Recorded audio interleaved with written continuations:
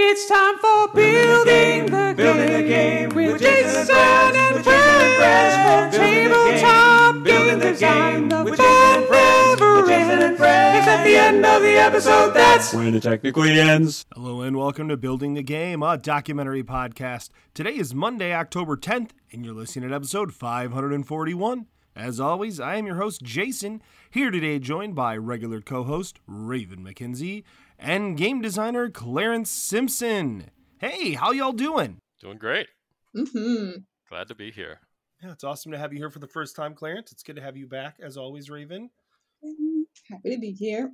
So what have you been up to? What have you two been up to lately? I know, Raven, you did not make it to Gen Con. Did you, Clarence, make it to Gen Con or no? Nope. Didn't go to Gen Con. Mm-hmm. Did you go, Jason? I did. I had like a whirlwind tour of I was there for 50 hours. So wow. I went in on Thursday afternoon, left on Sunday afternoon. So I had one important meeting and I had some demos to run for Tir na Nog, the game we have coming out with Grand Gamers Guild that Isaac and I designed. And and so that was it. I came in, I did those demos. I had an important meeting and then I left. That's about it. And I bought not as many games as I thought I would after being gone for 3 years. Or 2 years. So yeah, I was impressed with myself for not buying too many games. Anything you were really excited about?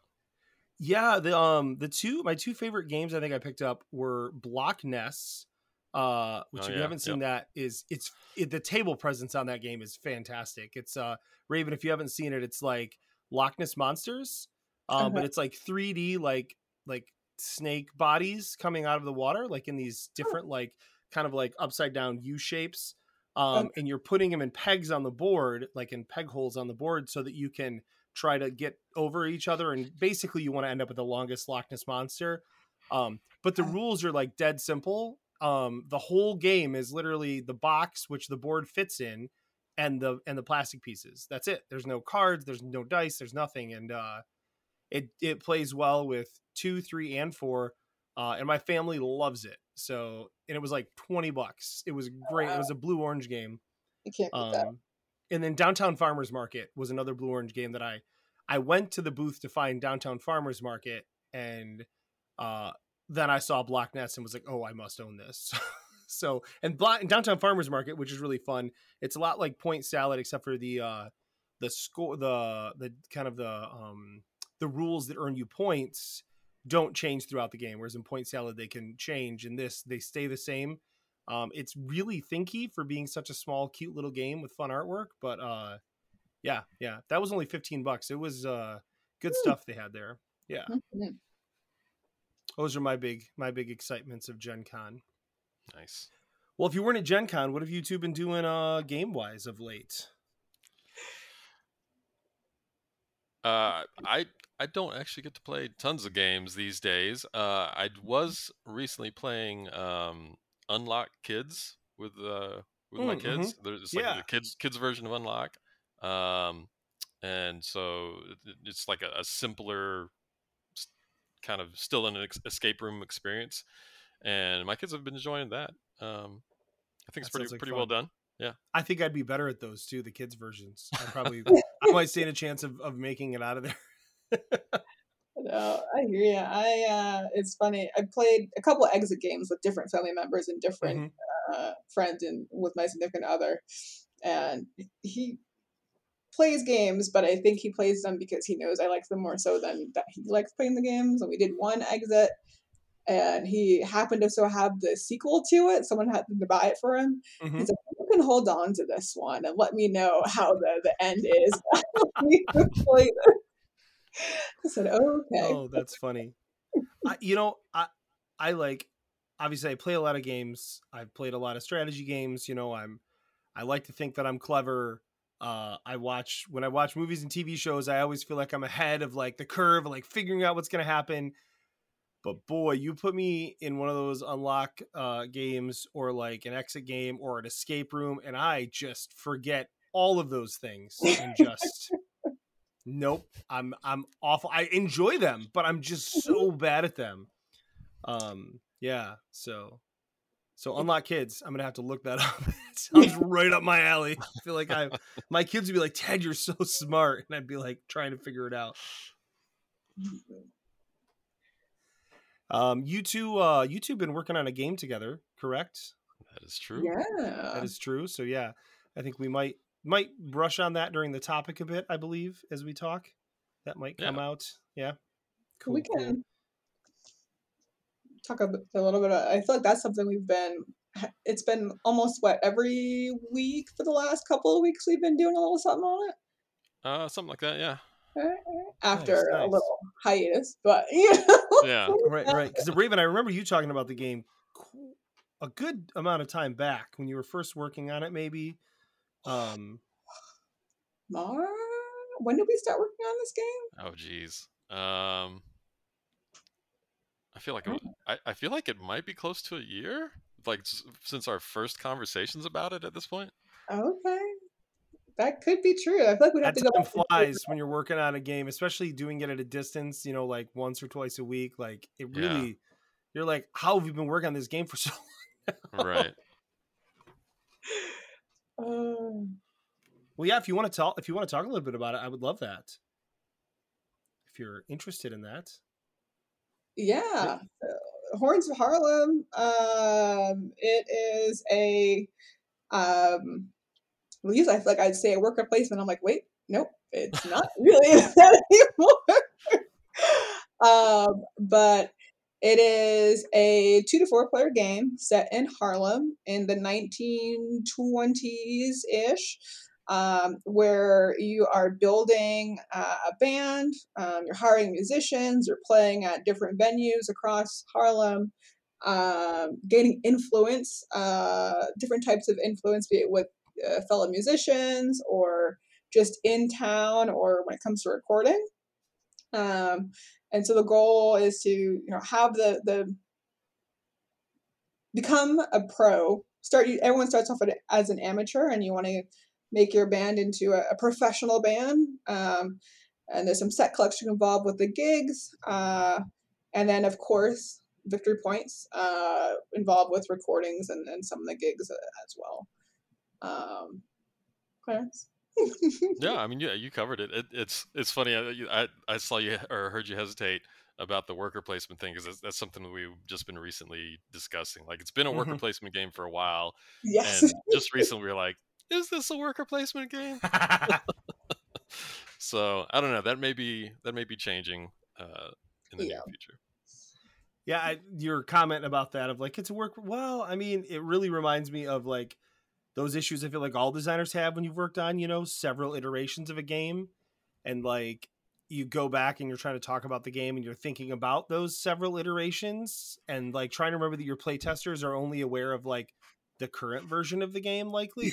And so that's I was working on a game a while back with somebody and I was like, this is just getting too complex. We've got this and this, and they're like, we only have like three of those five things you just mentioned because like we've cut the other things. Like you have to remember they don't know about them. Like, oh yeah. It's like it just gets, it gets stuck in there, right? Mm-hmm, mm-hmm. Especially when they've been there for a long time. Once it's removed, it's like it's can be hard to separate it if it's been a part of the game since almost inception. I want to say it's been, because at PAX, I guess it has been because we brought the first physical playtest. What happened at PAX this past year, and there was definitely that worker placement aspect was there. It sounds like a really fun theme too. Really interesting. It's exciting. I can't wait for the artwork if and whenever we get to that point. I just feel like between the board itself and then the different musicians, especially because Clarence had a great idea with the musicians, there are some that are like cheerleaders and they kind of bring up the morale in your group, and there are some that are like arrogant, and then there are some that are detested essentially that negatively impact your morale. And so like the facial expressions I'm sure are gonna like just some of the haughtiest and also just like holier than thou musicians, and then some really chill ones too. Like I think that'll be cool to see that. I love that. That's fantastic. Well, that talking about the theme of that makes me think about our topic that Clarence is going to introduce here. That is about theme in a big way, in multiple ways, But Clarence, I'll let you kick us off with that if you'd like. Sure. Yeah. So I wanted to talk about locking your game into its theme, or another way to think about it might be striving for the opposite of thematic dissonance, if you've ever heard of that idea. Thematic consonance, if you will. But I guess to talk about this first, we need to talk about what thematic dissonance is. Or ludonarrative dissonance, if you want to sound a little more academic about it. I mean, thematic dissonance already sounded kind of academic, but you can say ludonarrative. That's cool. Anyway, so the idea came from video games, but it's used in board games as well. And it's basically when the narrative that a game is telling you through its theme and story conflicts with the narrative that it's telling you through its mechanical systems. It's like if the thing you're being told to do thematically doesn't feel like the thing you're being told to do mechanically. And that can sometimes be a problem, though not always. And it can make players feel like something's off, even if they can't really explain why. And so, like one good example of thematic dissonance for me that I always think about is a game called Android. I don't know if you've ever seen this or heard of it. It's a fantasy flight game. If you know Android Netrunner, Android was the kind of the originator of that whole universe that that it comes from. So it's like fantasy flight production, like really great looking stuff. It's dripping with this cyberpunk theme, and thematically you're a detective solving a murder. And you've got a list of suspects that you're trying to figure out, right? And so it sounds a little bit like Clue up front and might already put you in this Clue mindset. But during setup, unlike Clue, the murderer is not predetermined, right? You have no idea who the murderer is. But each investigator is given like these random hunch cards, which they determine who your character thinks is guilty or innocent. Which is random. And then over time, your investigators end up finding evidence, and then each piece of evidence has a number on it that will make the associated suspect either more or less likely to be guilty. But then you, as the player, choose which suspect each piece of evidence is assigned to. So it's really kind of more of a bluffing mechanic than like trying to do any deduction or anything like that. And it feels more like you're planting evidence on suspects, trying to frame them rather than being an investigator. So like this is a game I really wanted to love, and for multiple reasons, including that, I ended up just hating. That's bad. Like I have a couple examples, but like they're not that strong. That's like that. Yeah, that is a really good explanation, I think, of it.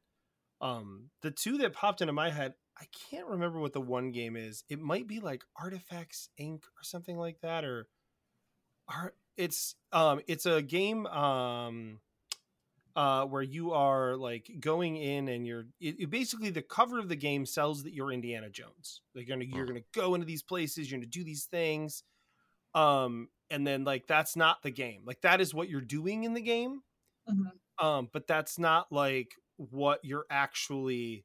It doesn't feel like that's what you're doing. So like it feels very like I'm not sure. Like it's not boring. Like if it was a different theme, it would have been totally cool. But that theme, like I guess it felt very academic for a game that it was like, I want to be Indiana Jones in the field, but I feel like Indiana Jones in the classroom. Like, right. And that's not what it was supposed to be. I mean, like the theme I think was pushing you towards like these adventures, but it was like, I've got this stuff and now we're going to go do a dig.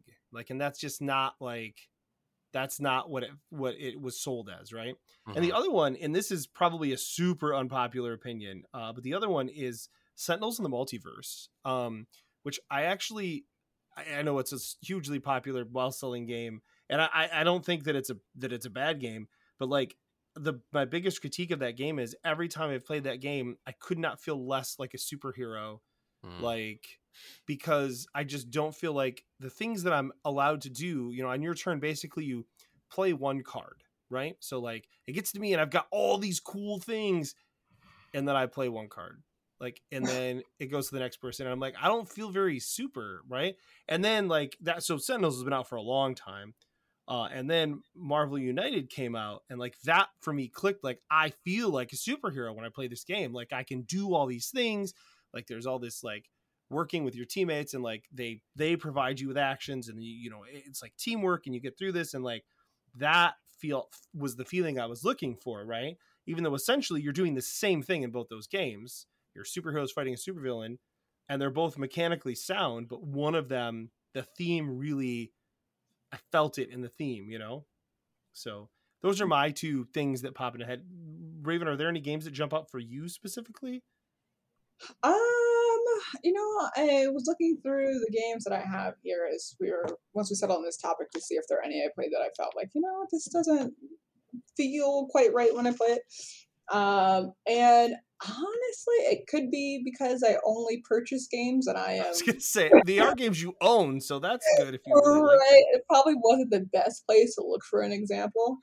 But there was one that I kind of felt off about, which I haven't played it in a while now, so maybe I need to revisit it, and maybe I just fudged on a rule somewhere or something. But I guess it's compared to other medical games, it just didn't seem to involve some of the like I've played, what was it? Oh, Dice Hospital several times now, and that one, like, I almost get amped up after that game just because it's like I can't let any of my people die. This is all a very serious thing. But then it's a small box game. I think Doctor, I want to say is the title. And after playing that game, I was just like, yeah, okay.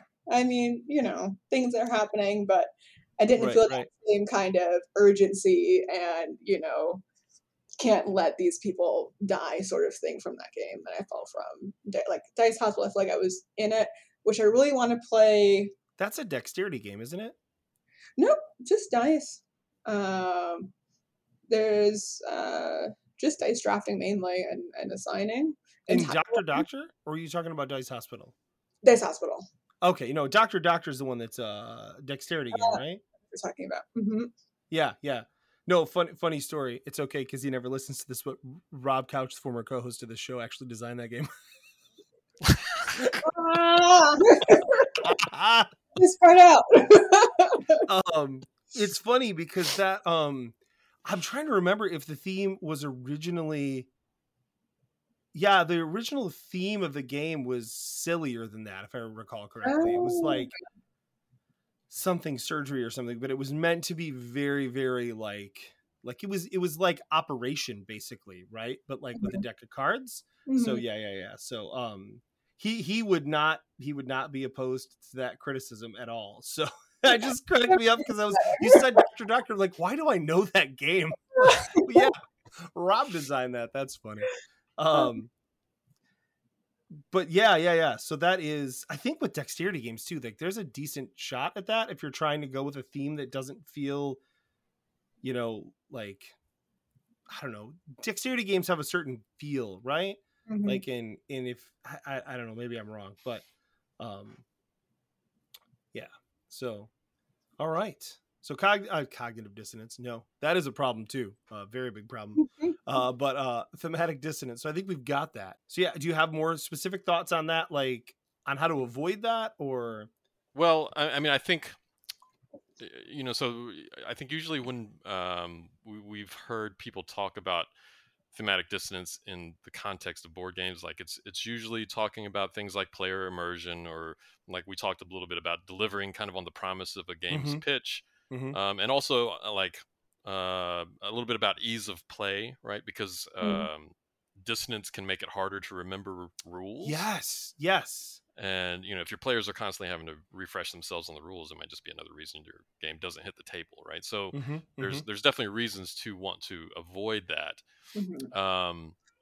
But I think there's also an interesting kind of middle ground between avoiding the thematic dissonance and like going all the way to achieving a thematic consonance, like locking your theme in. Mm-hmm. So there might be some games where you avoid those bad feelings, but don't quite feel locked in either. And so like an example of that might be the game Silver and Gold, right? Mm-hmm. Yep. Real simple roll and write, and it's nominally about, or flip and write rather, nominally about hunting for treasure on islands, right? And but the theme is really just barely there. It's kind of absolutely, yep, right. It's only like mentioned in the rule book, in like what the component names are and stuff like that. Right. But if you sit there and you think about the theme, you might be like, why am I digging in polyomino patterns? Or like, I see a coin over there. How am I searching for the treasure? I already know where it's at, you know? Right. What's funny about that game is that is actually one of my absolute favorite and right games. But I totally agree with you on the theme. I also would argue that the name is confusing because when it was called Silver and Gold, I actually, without seeing the game, I thought it was like a Christmas game or something. I don't know. I was just really confused. And then I was like, oh, I love this game. But you're right. The theme is very tacked on. Right. So to me, that feels a little bit like a middle ground because you don't really need to think about the theme too much to play the game. Right. But it's also the kind of thing where I could easily imagine ways to retheme it as something else. Right. Yeah, that actually was a little more meaningful. Absolutely. Yeah. So that one doesn't feel like it's locked into its theme in that same way. Or another example is like Lords of Waterdeep, right? So it's a D&D themed worker placement game where you're recruiting teams of adventurers like rogues and fighters and clerics and wizards to do these quests, because each quest needs a different kind of composition of team. But it's really just different color cubes. Like they could be any kind of resource. They could be the quest could be anything. It's just like contract fulfillment. Right. Even though it makes sense and the theme doesn't really get in the way, I could also think of ways to retheme it. One of the things I want to call out that you said that really, really struck me is that the whole piece around the fact that when you have a poorly attached theme, whether it's like if it's anywhere below that middle ground, it really does make the game harder to learn and harder to remember. And I think a lot of people don't think about that, as one of the reasons why theme and mechanics are so important, and why if you have an abstract game, the rules have to, even though there's no theme attached to it, right? The rules still have to feel like they fit with what you're doing, and the mechanics, I mean, because it really does make it hard to remember when you're like, why am I doing this? So yeah, I'm glad you called that out, because that to me was something on my list of things I wanted to say. So I'm glad that I'm not the only one that feels that way. Oh, and that what you mentioned about Silver and Gold, that made me think of just that the way that the cards are. What's that game? Dollars to Donuts. Half of my collection, I feel like, is based on food games. This is one of the ones that I like a lot. But I mean, the mechanics of it, when you to bake quote unquote a donut, you're putting tiles together and matching the right shapes, or you're matching the wrong shapes to get money instead to use to buy things, to then fulfill different customer orders with either the donuts you've made or and then the money is separate for purchasing other things. But in terms of baking and then also giving those baked goods to customers, it's not the most straightforward thing that you would think about when it comes to this is the sequence of events. But because it's match things and you get the donut, don't match things and you get the money, it's easy-ish to follow, and so you can kind of get into the swing of it. So it's not quite what I would expect from the first play, but I'm it makes sense, and so it's an easy. I think there's definitely a point where games can be mechanically simple and intuitive enough without needing the theme, that can kind of hit this middle ground. Right. Where I don't know, the game that came to mind was 5 Minute Dungeon. If you've ever played that, it's like this real-time game where you've got going through a dungeon. You have these fantasy heroes co-op game, and you're basically matching icons. There's jump, magic, sword, and arrow icons to all these monsters and obstacles that come in your way. And if you think about it, why do I need one jump and 2 magic and 1 arrow to get past this goblin. I don't know, but everything's going so fast, and all I'm doing is matching icons. So it's right. You can't think about that. You kind of match these icons real fast. It is really interesting because, like, why not make a game like that? And I know what my answer to this question is, but like, why not make a game like that just an abstract game? You've got 5 minutes to match these shapes. And I think, correct me if you disagree, but I think that the answer is because the game will sell a lot better if it's called 5 Minute Dungeon instead of 5 Minute Shape Matcher. Even though essentially it's the exact same thing, right? They just make it feel more fun by making you want to do it. 5 Minute Dungeon, I've never played because I saw it and felt real excited about it, and then realized it was a real-time game, which I should have known because it's literally has time in the title. And I'm just not a huge fan of real-time stuff because I'm just really bad at it. And I find it anxiety inducing. So, but it is interesting. Like, the excuse of putting theme on is really just so many times about, like, how can I sell copies because people will want a theme. Yeah. So sorry to interrupt there. That something I thought was worth mentioning. No, that was all I had to say. So what that does give me, like, what before we get into, like, the idea of, like, of thematic connaissance, where do you fall on the, like, do you enjoy abstract games, like, or are you I need a game with a theme that matches? I'm just curious, kind of, because this is, that's part of it too, right? Is games just that have no theme. Right. I mean, there are definitely abstract games that I've enjoyed. I really liked, like, recently, Shobu and Onitama, stuff like that. They're. But even Onitama has a theme to it, right? That's fair. It's not pure abstract. And I would actually argue that I feel like the theme fits decently well, right? Because you're doing these moves, which explains the way you're moving, right? I mean, I guess it's tighter than, like, I'm using these polyomino shapes to dig for gold. But I mean, some of these problems we're talking about with thematic dissonance, like, how do you overcome those things when you don't have a theme, right? Because there's no thematic dissonance, but when we talk about things like, remembering rules and things like that, like, how do you feel like abstract games are, like, they're just scot-free of that problem? Or, like, do you get what I'm trying to ask? I'm really having a hard time putting it into actual words, right? But I mean, it's in my head.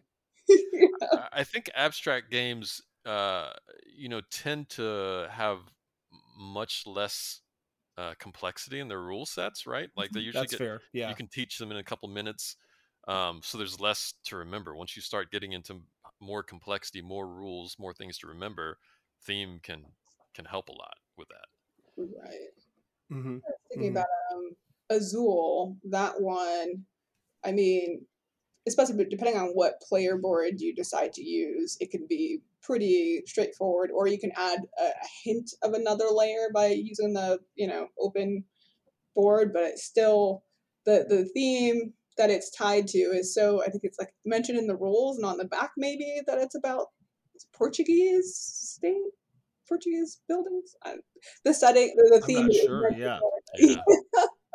Other than that, it's really, I think it does give them more wiggle room, I guess, than games that are not that are more married to a theme in the mechanics and the visual. But it's definitely not I wouldn't say it's like a free pass. It could still be, the mechanics are still kind of important to some degree. I think, obviously, like, I was trying to think about, like, where my exact feelings lie on that. Like, and I was thinking about any games I've designed that have kind of are abstract type games are always party games, because I feel like that's where it matters the least, like, just because it's a party game, right? I mean, like, the goal is to be silly and have fun. Like, you don't have to have a theme necessarily to make that happen. But on the other side of it, like, I have way more respect for a themeless game than a game with a pasted on theme that was made to sell copies and maybe doesn't feel like it fits, you know? Because at least you're being honest and saying there's no theme here. Like, you're just it's a rule set. It's fun, just play it, you know. But I'm not going to pretend you're, you know, crawling through a dungeon. This is just symbol match for the game. So right. I'm not speaking of the dungeon. I wonder too if like wait, because you mentioned 5-minute dungeon. That's a relatively, like, I mean, I'm sure it's more than 5 minutes, but like, it's a pretty short game, and so maybe you don't have enough time to process, like you said. But if 5-minute dungeon was hour-long dungeon, it might be a bit of a different 60-minute dungeon. Yeah. Just thinking of all the 20 to 30-minute dungeon. I would actually try that game. Like, that's the perfect length of a game for me. So, but I mean, I think about games like, I was trying to think through games I have that are abstract, and again, I have some party games, but like, I was trying to think of a non-party game, and Quirkle came to mind. I got Quirkle at like a yard sale one time for like $2, and it was still sealed.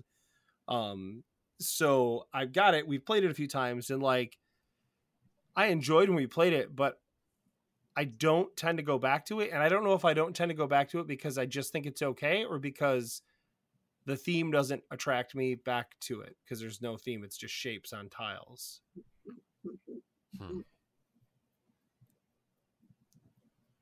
That's a good one to bring on, because I feel very similarly. I've played it, and it's been fun when I've played it, but I would never say, hey, let's play Quirkle. I'd rather just, you know, woo! It's gonna be a crazy night.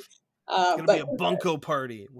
Yeah, that theme, I think, in combination with it, as long as the mechanics and stuff fit, I feel like that's usually what pulls me back to a game more so than anything else. I agree. Yeah, I think for me, theme is the biggest thing that can make me want to play a game or make me not want to play a game, right? One of the games that I love to pick on is Century Spice Road, because I truly believe that game should just be like trading cubes, the game, because like literally the mechanics do not, I mean, the theme does not matter. It actually made me angry when I played the game. Because I just was trading cubes for cubes, and I was like, this should just be trade cubes for cubes. Like, this could be the Euro game. Like, that would literally so yeah. So I do, I mean, I get pretty upset about theme sometimes. It's funny you mentioned that one, because the first Century game I played was Gollum Edition. And that one, because it's gemstones, for some reason, that I was like, okay, it makes sense that this one, whatever, you know, sapphire is worth more than diamond or whatever. Right. I think had I had played, I still haven't to date played Spice Road, the original one. Had I played that one first, I might have felt differently about it, and I don't know that I would have continued on with liking the Gollum Edition. Right. I've consistently heard that the Gollum Edition is, if you care about theme, that the Gollum Edition is the one to play. I do one game I think that I'm curious if either of you have played. Have either of you played Splendor? Yeah. Oh, why are you both laughing? Is that like a dumb question or what? I think it's a popular game. I don't know. Fair enough. I mean, I wasn't saying like, have you heard of Splendor? I was saying like, have you played Splendor? But no, I was asking because like, Clarence, where would you say that you think that falls on the theme scale of man. Yeah, I mean, that's it. When I'm playing, I'm definitely not thinking about the theme at all. It's matching. Are you just thinking about how nice those tokens feel? Because those tokens are real nice. I've never actually played it, the physical version. Oh, really? Yeah. One of the best parts is collecting those tokens in your hand as you wait. Oh my gosh, they're so nice. So those are maybe the best tokens I've ever seen in a game. They're just so heavy and nice. Yeah. I was just curious, like, so yeah, I wouldn't say that I think about the theme. I probably think about it more than you do if I'm playing physically, because you're looking at the tokens, right? You're picking them up, you're moving them around. Right. But they came out with the Marvel Splendor version, and that has some better mechanics in it, I think. But also, like, the theme is much more exciting to me because it's something I'm excited about, right? Like in the gems or Infinity Stones, which is cool because it's like something that I think is fun and cool. So, I mean, other people may not agree with that. So yeah. I like to think of Love Letter and how the original one came out, and now they have at least, I don't know how many licensed versions. 700. It's like just behind Munchkin. Like, yes, very similar. Flux, I think, also has several. Yes, thousands versions of Flux. So as for those, I mean, the rules are, Flux in particular, the rules are changing depending on what version you have. Right, so, right. Since it's a card game with rules, I guess depending on, people usually buy whichever theme is going to hit their table the most, I guess, and then it'll make sense to them. But I think Love Letter is a really good example of that, because I personally think that the original theme to Love Letter fit pretty well, right? You have one character you play that's a character who is holding a letter trying to get it to the princess. I felt like that made a lot of sense. But I think when you think about all the other ones, like, I don't know what the idea is. I know there's a Batman version of it or something. And like, I don't think Batman I mean, maybe the Joker like sent a love letter to Batman and like you're trying to get it. Like, that does seem plausible. Or maybe it explodes or something when he gets it. So yeah, I mean, I think rethemes like that are cool as long as they are fitting, the overall, they're doing justice to the game and not just a license to print money. Right. Agreed. So let's talk about thematic consonants then. Yeah. So what are your thoughts on that? Yeah, I mean, so I think the other end of the spectrum, the thematic consonants, is particularly important to people like us who are independent board game designers that plan to pitch designs to publishers, because it's a way to protect your game's theme potentially, right? If you strive to design your mechanics that are so tightly woven into your theme that a publisher can't just slap a new one on there without a major redesign. That can be something you might want to think about when you're particularly attached to a theme and don't want to worry about a publisher maybe changing it one day. Yeah, I mean, I think that's definitely something that it can be worth striving for at times. One example of this that comes to mind is Flashpoint Fire Rescue. If you've ever played that, right? You're playing firefighters. You're on a grid with this house that's burning down. You got smoke and fire all over the place. You're smashing down walls. You're pulling out victims and all this kind of stuff. And I can't imagine any other way that could be themed. That feels totally locked in to its theme. The mechanics do. That's a really good example. It's funny because like I actually am struggling to think of a game where I feel that way about the, because I love theme, but I'm trying to think of a game where I'm like, yep, this is it. Like, this is the only thing this could be. And I don't know, I'm coming up empty on that.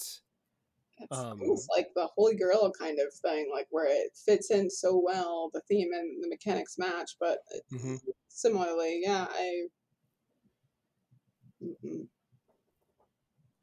It's tough. Yeah. Do you have any other examples, Clarence, or no? Is that literally like the only game that fits that?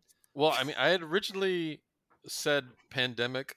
I had thought about saying Pandemic, although I don't know, because I know there's all these other versions of Pandemic now, so I don't know what they do or what they change or whatever. But like in the original Pandemic, the cubes all replicate like a virus replicates, right? Like they spread to neighboring locations, and like the whole mechanic of taking your discard pile, shuffling that, and just slapping it on the top, right? Like when Pandemic came out, that was a crazy thing to do, but it makes a lot of sense with the theme, because the places that are already infected are more likely to be reinfected. That helps you remember to do that kind of thing. And I struggle to think of other ways that could be themed, right? Like I know there's like Defenders of the Realm was a sort of Pandemic-like game that was themed around like fantasy world with all these monsters coming in to your castle or whatever.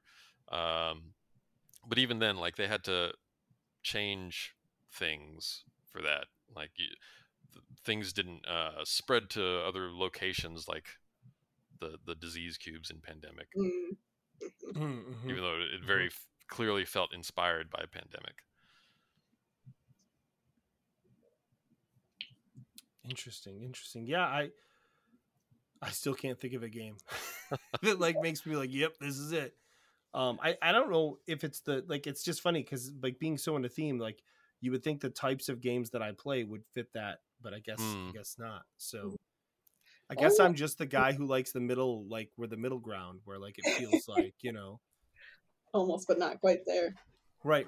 And I don't know that I've designed a game where the theme is like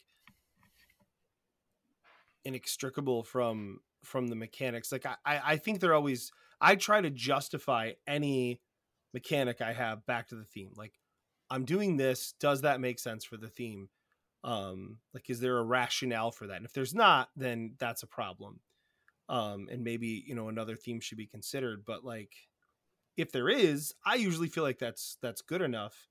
But I do have a kind of a counter question to what you said before about the idea that you make it so tight that the publisher couldn't say, let's try this with a different theme. But like, how do you feel about the idea that also very much could limit the publishers who are interested in your game based on the theme? Yeah, I mean, I definitely think that's true. I think that's up to the the individual designer about if how strongly they feel about their theme, right? Like if like for Raven and I with Horns of Harlem, like we feel very strongly about that being set in the Harlem Renaissance and stuff like that, and so that's definitely a goal of ours, is to give as few opportunities for a publisher to want to retheme that as possible. Yes. But there's also been other games where like, yeah, I kind of put a theme on it and it works, but if you want to retheme it, I don't care. That's fine. Right. Yeah, no, I agree. I mean, I've had games where like, there's a game I have that still isn't published that I actually need to get back to, that I co-designed with Neil Roberts. And the name of the game is Compulsed, and it's a near abstract game, right? Like it's nearly abstract, but it's built around different facets of having obsessive compulsive disorder, which I have. So it's why it's important to me. But like, really what you're doing in the game is you're putting numbers in order, right? You put numbers in order and then you follow these inane abstract rules, like, and as I talk about it, I realize that like, obviously the theme is somewhat flexible because it's abstract, but like that understanding of like what this actually all means, right? Like to have that as a part of the game is important to me. And if somebody was like, I want to make this a silly game about this other thing, I'd be like, yeah, no, I don't want to work with you on this then. I honestly think my biggest fear with themes and publishers is that they'll change it to something that I'm uncomfortable with, right? And I know that I've had like publishers where I've had that conversation, like I would be comfortable with this or this, but not that, right? Like when they're going through ideas of what a game could be. And some of that's personal preference, and some of that's just, like not wanting your name attached to certain things. And luckily I've never had it actually happen to where it was like, hey, okay, fine, then do my game without me. Like I don't want my name on the box. That's not happening. But that's how, when you work with like some of the mass market publishers that we've talked to for some of the games, like that's always a concern that I have. Like is like once they sign a game, like technically they can do whatever they want with it, right? And I think that if you make the theme super tight, they're very less likely to do that. But they also could do it, and now you have a game where the theme feels slapped on, even though it was super tight, right? Right. I think that's not super likely, and I agree with you that if you are passionate about a theme, that is something you need to be absolutely clear with to publishers, and there's nothing wrong with having a game not get published because you don't, because you're concerned that a theme goes a certain way. If you went to someone and you said, I've got this Horns of Harlem game and we're really, this is important to us, and they're like, oh no, we're going to change it to this other thing, but the mechanics will still be fine with it. Like, at that point, it doesn't even matter about the theme and the mechanics working. What matters is that you care about the theme and you want the theme out there to be done well, and theoretically would seek a publisher that would understand that and do a good job with that. Right. Right. And yeah, like, so, and I think there's kind of degrees of that, of kind of completeness for that. So like for Horns of Harlem, for example, right now, I think that the mechanics we've designed are pretty tightly intertwined with building and managing a jazz band, right? Not necessarily in Harlem or in the Harlem Renaissance, but a jazz band, right? And so that's most of the way there, I think. Like, how many publishers would look at that and be like, okay, but we're going to set this in Chicago. Right. Hopefully that's Chicago's rock bands. Right. Yeah, that's the thing that we're kind of the next part of the many next steps is trying to figure out how can we type outside of course, like, sure, the board could be a map of Harlem, but that's not, you could make the board a map of anywhere. So how can we really have that Harlem feel, whether it's in the mechanics or I think throughout the game? And I think part of that is just, really putting a lot into your rationale behind why it is that, right? I think a game like the theme, like Horns of Harlem, set in the Harlem Renaissance, is way more sellable, and people would be interested. Like, I don't mean sellable, publishable by a publisher who would see the value in that than 10 years ago, right? Where they were like, no, we're making these very specific games with either super Ameritrashy themes or, like hero stuff, right? I think that the idea that like a game could focus on a culture or a time is, people are realizing that's important, right? And that like representation matters, and getting games that are highlighting different facets of culture and things like that are super duper important, right?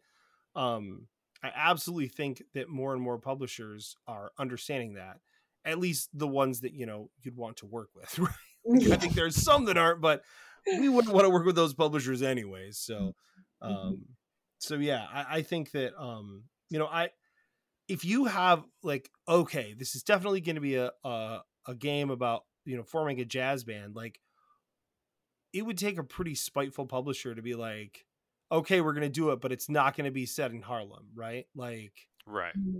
What? Why would they do that, right? So it's actually a Stone Age jazz band. It's gonna be great. It's like playing on the rocks and stuff, Yeah. Prehistoric horns. Yeah. Or set in space, a band in space. Yeah. Horns in space. In space, no one can hear you scat. So yeah, there's that. Anyways, so but no, I 100% am on board with the idea that you want, like, the idea of thematic consonance is perfect, right? Because it also does things like you said. It's the opposite of the dissonance, where it makes it easy to remember the rules, right? Because, oh yeah, I do this next, which makes sense because I'm doing this, right? I do want to shout out that, like, it's totally cool if you're not the type of designer that cares a lot about theme, right?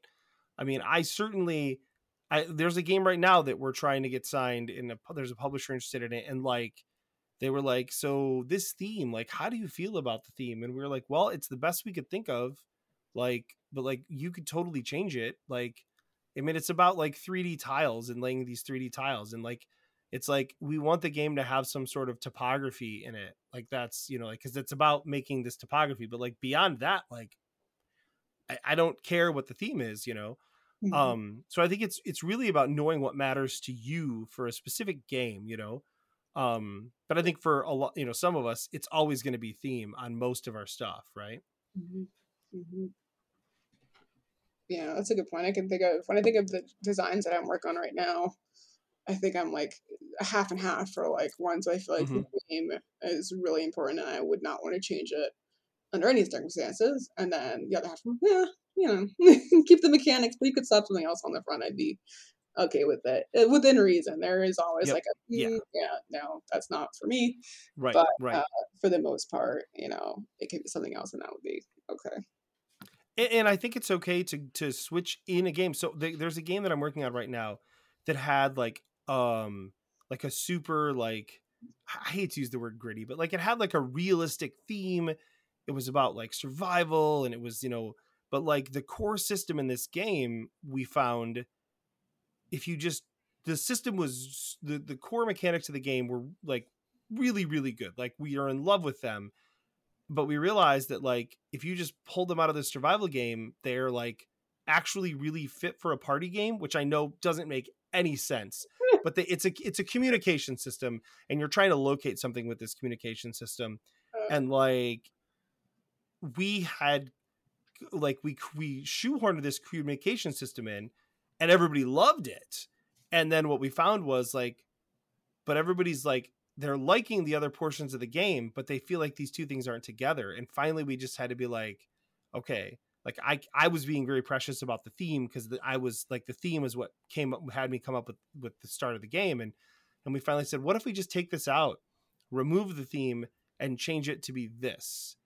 And now we've got a game that we feel like is a super solid party game, using the same exact core mechanics, which I know sounds crazy, but I don't want to, because it's a co-design, I don't want to just blab a bunch of stuff about it on the air, because I want my co-designer to be here if we're going to talk about it. But like it clearly, I think what it says is that the theme wasn't actually working specifically with that mechanic, and we just didn't want to see it.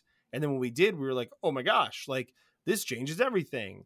And all the struggles with the game just vanished.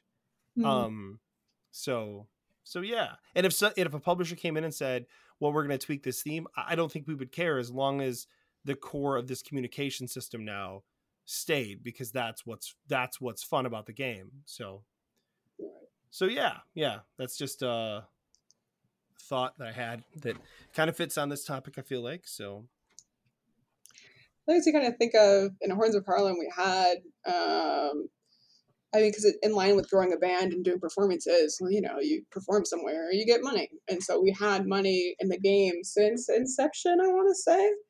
And recently we made a decision to remove the currency and use something else for currency instead. Worker placement. It's just funny how like things sped up, other mechanics kind of fit better that way. And it was just the notion of having money seemed to be so core to, like, you playing a gig, you need to get paid somehow. And so you should have money, and then you have to hire people. So you should pay money to hire people. Seems like you need money. Yeah. Right. Yeah. But no, it still makes sense without it. And it flows a lot better without it. So that whole, like, it really is you know, some things you can be really tied down to and firm with, but then other things it's like it still doesn't hurt to reevaluate some things. Maybe it's really not serving you the way you thought it was before. That's a good point. And that's even something where, like, obviously you gave like 3 reasons right there why money made sense thematically and was justified, but that doesn't mean it was the right answer, right? It's funny, because what I was going to say was, like, as kind of a final note from myself on my thoughts on this, was the kind of the opposite of that, which was I feel like if you're stuck on a game, right? Like if you're stuck and you're not sure where to go with your game, and especially if it's something a little further in, you know, that you've been working on for a while, a lot of the times, though Raven has just proven not all the time, but a lot of the times, I think it's worth saying, like, what is missing from this theme here, right? Like, what part of this game, like, what is not working here? And the first question should be, are we hitting the theme of it? I'm working on a game with one of my other co-designers, Kelly Hoagland, that we've talked about on the show a lot, called Minecart Madness. And one of the issues we ran into was like, the game had gotten very thinky, and you're like racing these mine carts through these abandoned mine shafts, collecting treasure and stuff, and using powers to try and escape. And like, one of the things that we felt like all of a sudden we realized was lost in the game was like, where's the madness, right? Like, this just feels like a real strategic, like, move yourself around and try and like optimize your turns, but it doesn't feel crazy anymore. Like, and it felt crazy when we started. So how do we get back to that? So we stripped some stuff out, and we were able to take it right back to that. And now it feels great when we're playing it, because it feels like it captures that madness of the theme, rather than just, you know, just this strategic movement, which could have been anything, but probably shouldn't have been called Minecart Madness, you know? So, yeah. Any other final thoughts on the topic, Clarence, before we move on to chat about one of your games? No, I think that about covers it for me. Awesome. This was a really interesting thing to talk about. I appreciate you bringing it. So you and Raven. Yeah, definitely. So you have a game coming out, theoretically in the not too distant future here. And I would love to hear about it. I've heard a little from you, and it sounds like there's a lot of theme in it. Not surprisingly, and it sounds really cool. Yeah, so I have a game that I co-designed with Ashwin Kamath, and it's called The Wolves, and it will be coming out soon from Pandasaurus, and it may or should be at or was at Essen, depending on when this airs, as well, for anybody that might be there. But the idea is that you are controlling a pack of wolves, and you are going to be recruiting wolves into your pack and claiming territory, building dens, hunting prey. It's kind of a medium weight area control on a hex grid, paired with a really unique puzzly action system. So the way the action system works is tied to the hex grid. Basically, the hex grid has each hex has a terrain type. So there's 5 different terrain types, like tundra, forest, grass, mountain, and desert.